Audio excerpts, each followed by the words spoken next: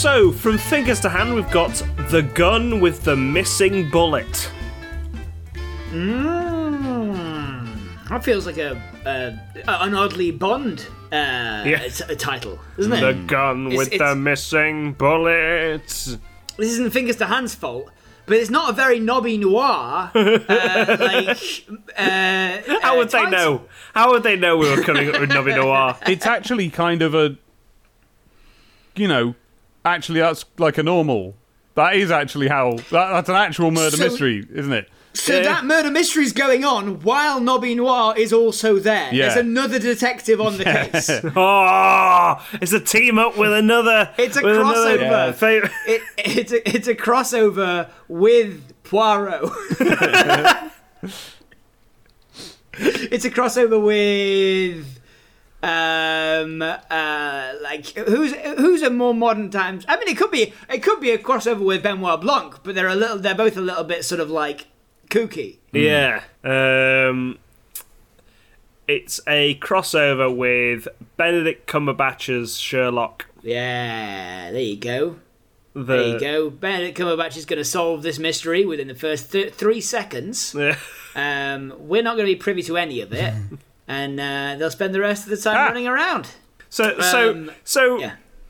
Nobby Noir Nobby Noir turns a corner the wrong way in London and finds Sherlock Holmes, played by Benedict Cumberbatch, figuring out that this guy was shot by this gun held by this person. They go, oh, bloody hell, Sherlock, that's the quickest you've figured a case out. Well, I'm a huge fan of your work. Do you want to go hit a club? Do you want to go comic book shopping? And Sherlock Holmes is like, yes, sounds like a lot of fun.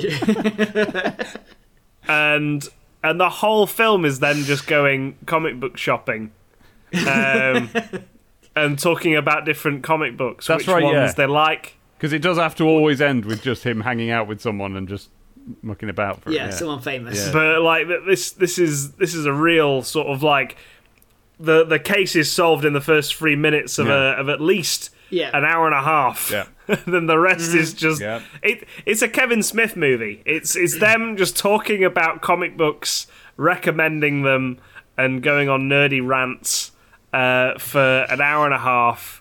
And that's that, I think. The gun with the missing bullet.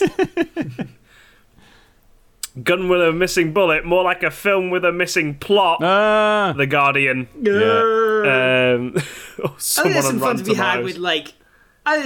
had with Sherlock trying his very hardest to be pouty and moody and think about things like very hard and sort of like deduce things while Nobby Noir is just like sort of busting through a wall. I'm sort of adding Mr. Blobby's I was going to say, stuff.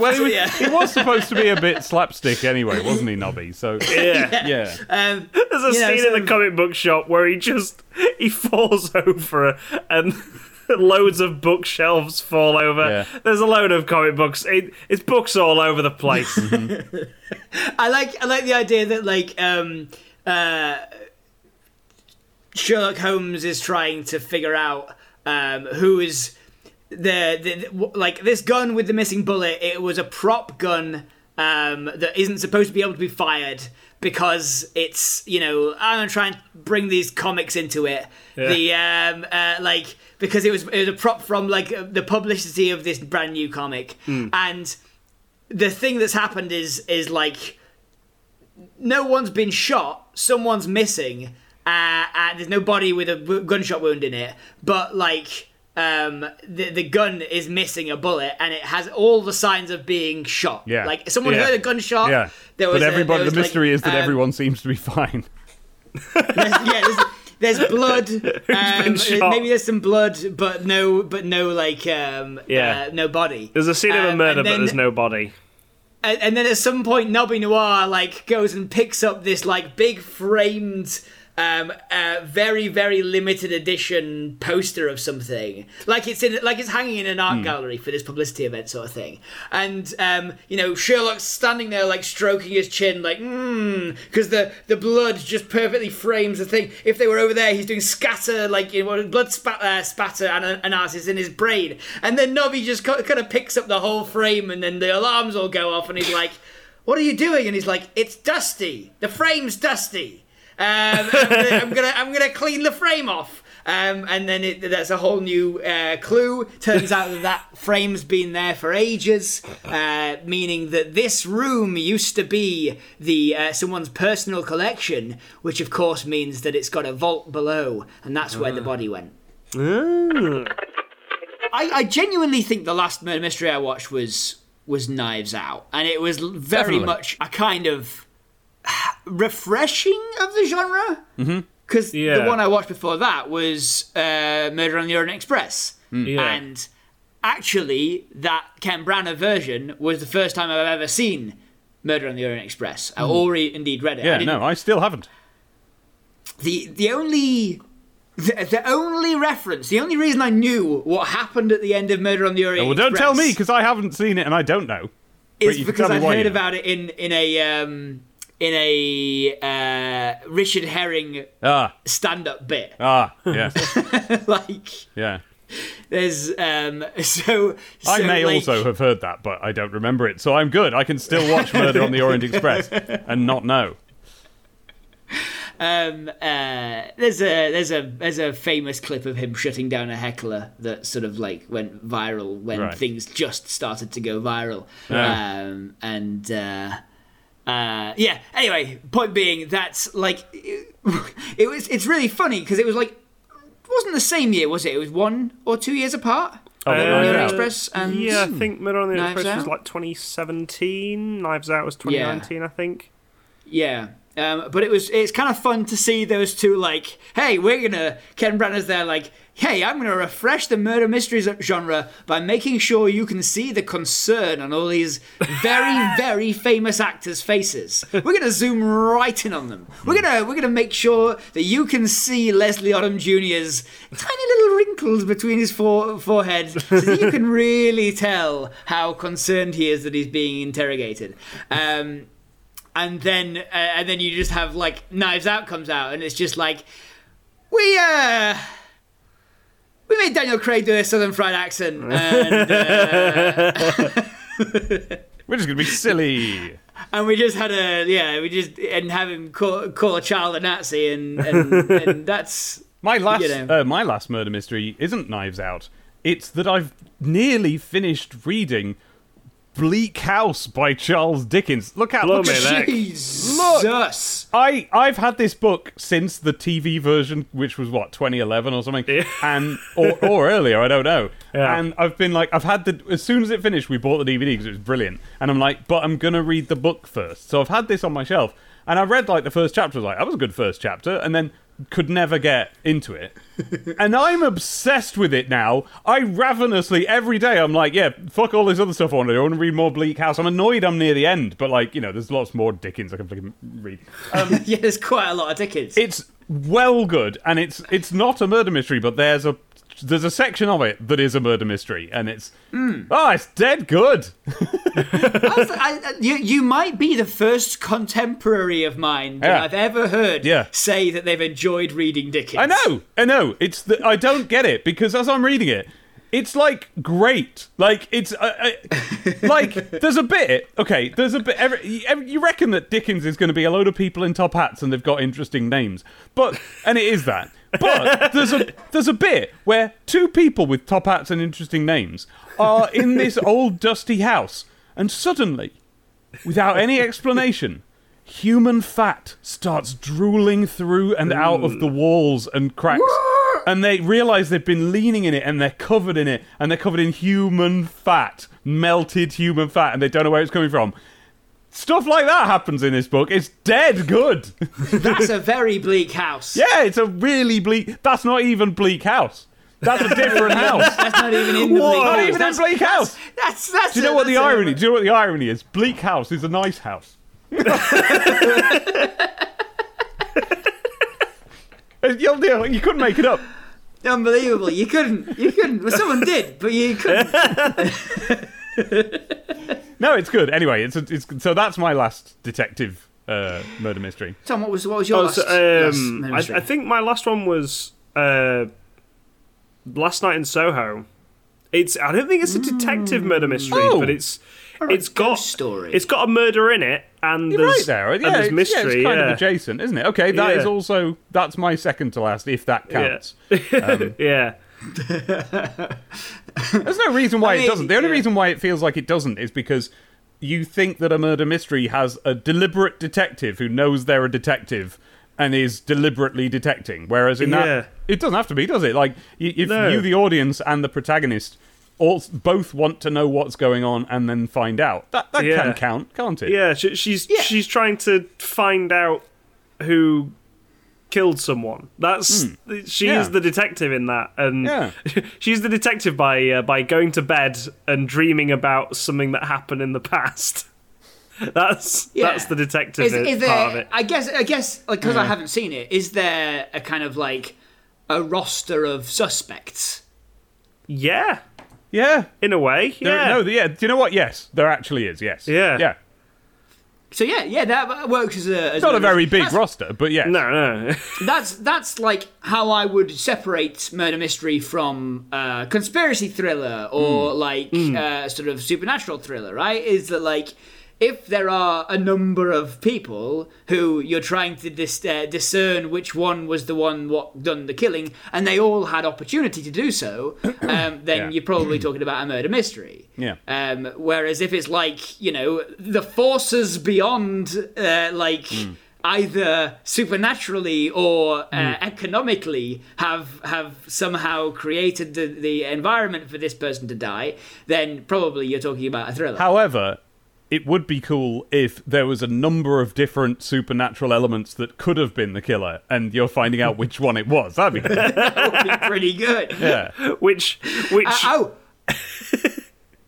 is that not just like what you would want from a Goosebumps movie? I guess. I don't know. I'm too old for Goosebumps. It happened after I was already grown up. I don't know. I really like the idea of this murder being done by a lineup of historical ghostly figures. Yeah. So you've got the ghost of George Washington, Churchill, Bill Murray, the ghost of Bill Murray. Yeah. He'll be dead one day. No, I was saying Ghost of George Washington is played by Bill Murray. Oh, right. Okay. That's a good idea. Who did I think Bill Murray would be good at playing? Oh, right. It's an odd pick, but I was watching. What's that film that's like? Let's go back a few stages. Who's the bloke who did those films that look like they're little Doll's House cartoon frames? Wes Anderson. Yes. What's the film he did where the two children run away together and Bill Murray's Moonrise Kingdom. Yes. When I was watching that, I was looking at Bill Murray and I was going, you know who he'd be good at playing in a comedy biopic about? George Lucas. It's a weird pick, but it'd be great. Yeah. Who would you have though as like a young George Lucas who's gonna? Yeah, you'd have to have someone, wouldn't you? Eventually, because you got to have him like experiencing life as he sort of pines for the American graffiti era, and sort of, he just really likes putting cars together and has no interest in movies at all until someone tells him that he can make. Imagine a biopic about a director where like it starts like, "Hey George, you want to go and see a movie?" No. That's kind of almost what happens. Like, I feel as if that would actually be suitable for a George Lucas movie. Well, like, just sort of hear him talk about his life. Like, he was just a guy who he had like a real obsession with cars and motors and stuff like that. And only when someone said they were studying making films at college that he had any interest in college or in making films. Like, I guess that's true, but in like every biopic I've ever seen is like, it's really seeding it's the director's job almost to create it's the screenwriter's job to create a version of this person's life where it seems like all the pieces come together to make the perfect runner, director, competitor, whatever. Okay, so it'd be, hey George, do you want to go and see a movie? And he'll go, can we go in a car? Can we go? And so he sits on top of his car in the drive-in movie theater, looking at all the other cars, not paying any attention to the movie at all. But every night, not learning anything about filmmaking. Every night he the whole goes film. He spent all the way through the film. Events conspire to prevent him finding out how to make an entertaining film. Like when he's at the drive-in, he's only looking at cars, and it goes on like that throughout. Yeah, I really like how this movie would ultimately skip over the making of Star Wars. And then Star Wars happened, but what he really wanted was to focus on making cars. Yeah, we do it in a sort of Steve Jobs way, right? Like we do it we do a time skip to after Star Wars comes out. Yeah. Star Wars is a mere footnote in this man's obsession with automobiles. I almost feel like that's how he thinks over the course of 3 cars. 3 drives. Well, I mean, if you ever watch like a recent interview with George Lucas, like he hates the Hollywood system. Mm-hmm. He hates just like making movies in general. I think he always was a man who had access to a camera and was mucking about with it, and he's a tinkerer. Yeah, but was really pretentious about the things he was filming, cars and Flash Gordon. Yeah. Well, that's why when you listen to David Lynch talk about when George Lucas tried to get him to direct a Star Wars. Oh my god! It's just like he's not talking about any story whatsoever. All he's doing is showing him props and showing him cameras and David Lynch is like, and I started to get this migraine, and I said I gotta get out of here. That sounds to me like a very polite way of describing talking to someone completely impossible to listen to without blacking out. I just can't listen to you anymore. I'm sorry. I'm going to have to leave the room. Yeah. I've met people like that, right? Yeah. Oh, yep. And the more I think about it, the more I'm just like, oh yeah, no, he is obsessed with like technology because. Like the more movies he made, it came with another technological innovation. Yeah, he likes pressing buttons, and it goes back to the choke in an old car. He's sort of. It's a film just about a man who's obsessed with pressing buttons, putting stuff like together. Gabe Newell from Valve, right? Like with Half-Life and Portal and all that sort of thing. They're like, we're not making another game properly until there's a massive technological innovation, because Half-Life 1 and Half-Life 2 came at the kind of dawn of these huge jumps in technological kind of innovation. That was when games could be 3D, and then Portal happened when games could be on Steam, and then they haven't made any more games, and now they're waiting until we all completely accept 3D, and then we get the next big one. It was like Half-Life happened when games could be 3D. Half-Life 2 happened when physics engines started getting really good, and like free roaming and big enough levels could be really good. And like you have like the gravity gun and you're firing saw blades at things, and there's all that sort of thing that they could do. And then like they're just gonna wait until Half-Life 3 until there's a massive technological innovation, but it's never gonna come.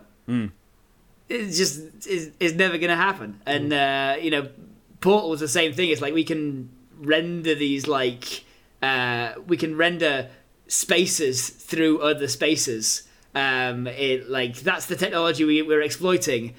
Great.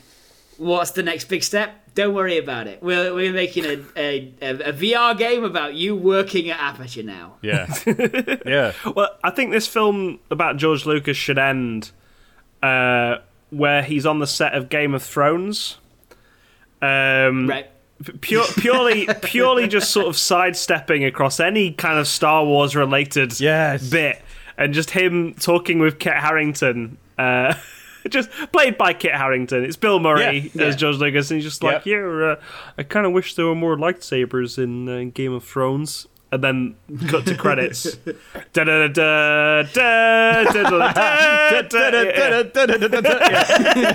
Irish, that's the one concession to Star Wars in the entire film. The credits roll, and it is just on a star field with like the blue text and everything. It's like secretly a Star Wars movie that brushes over everything to do with Star Wars up until the credits. Hello, just want to say thank you for listening to the Life's a Pitch deleted scenes. We hope you've enjoyed it. If you have, maybe consider sharing it with your friends on social media, by word of mouth, anywhere really. Maybe put it onto a thumb drive and just throw it at someone. And maybe even reviewing it on wherever you got it. If you find it somewhere on iTunes or Acast or wherever, maybe review it there. 5 stars, thumbs up, give everyone the heads up. Like I said before, thank you. Cheers. Right. Bye.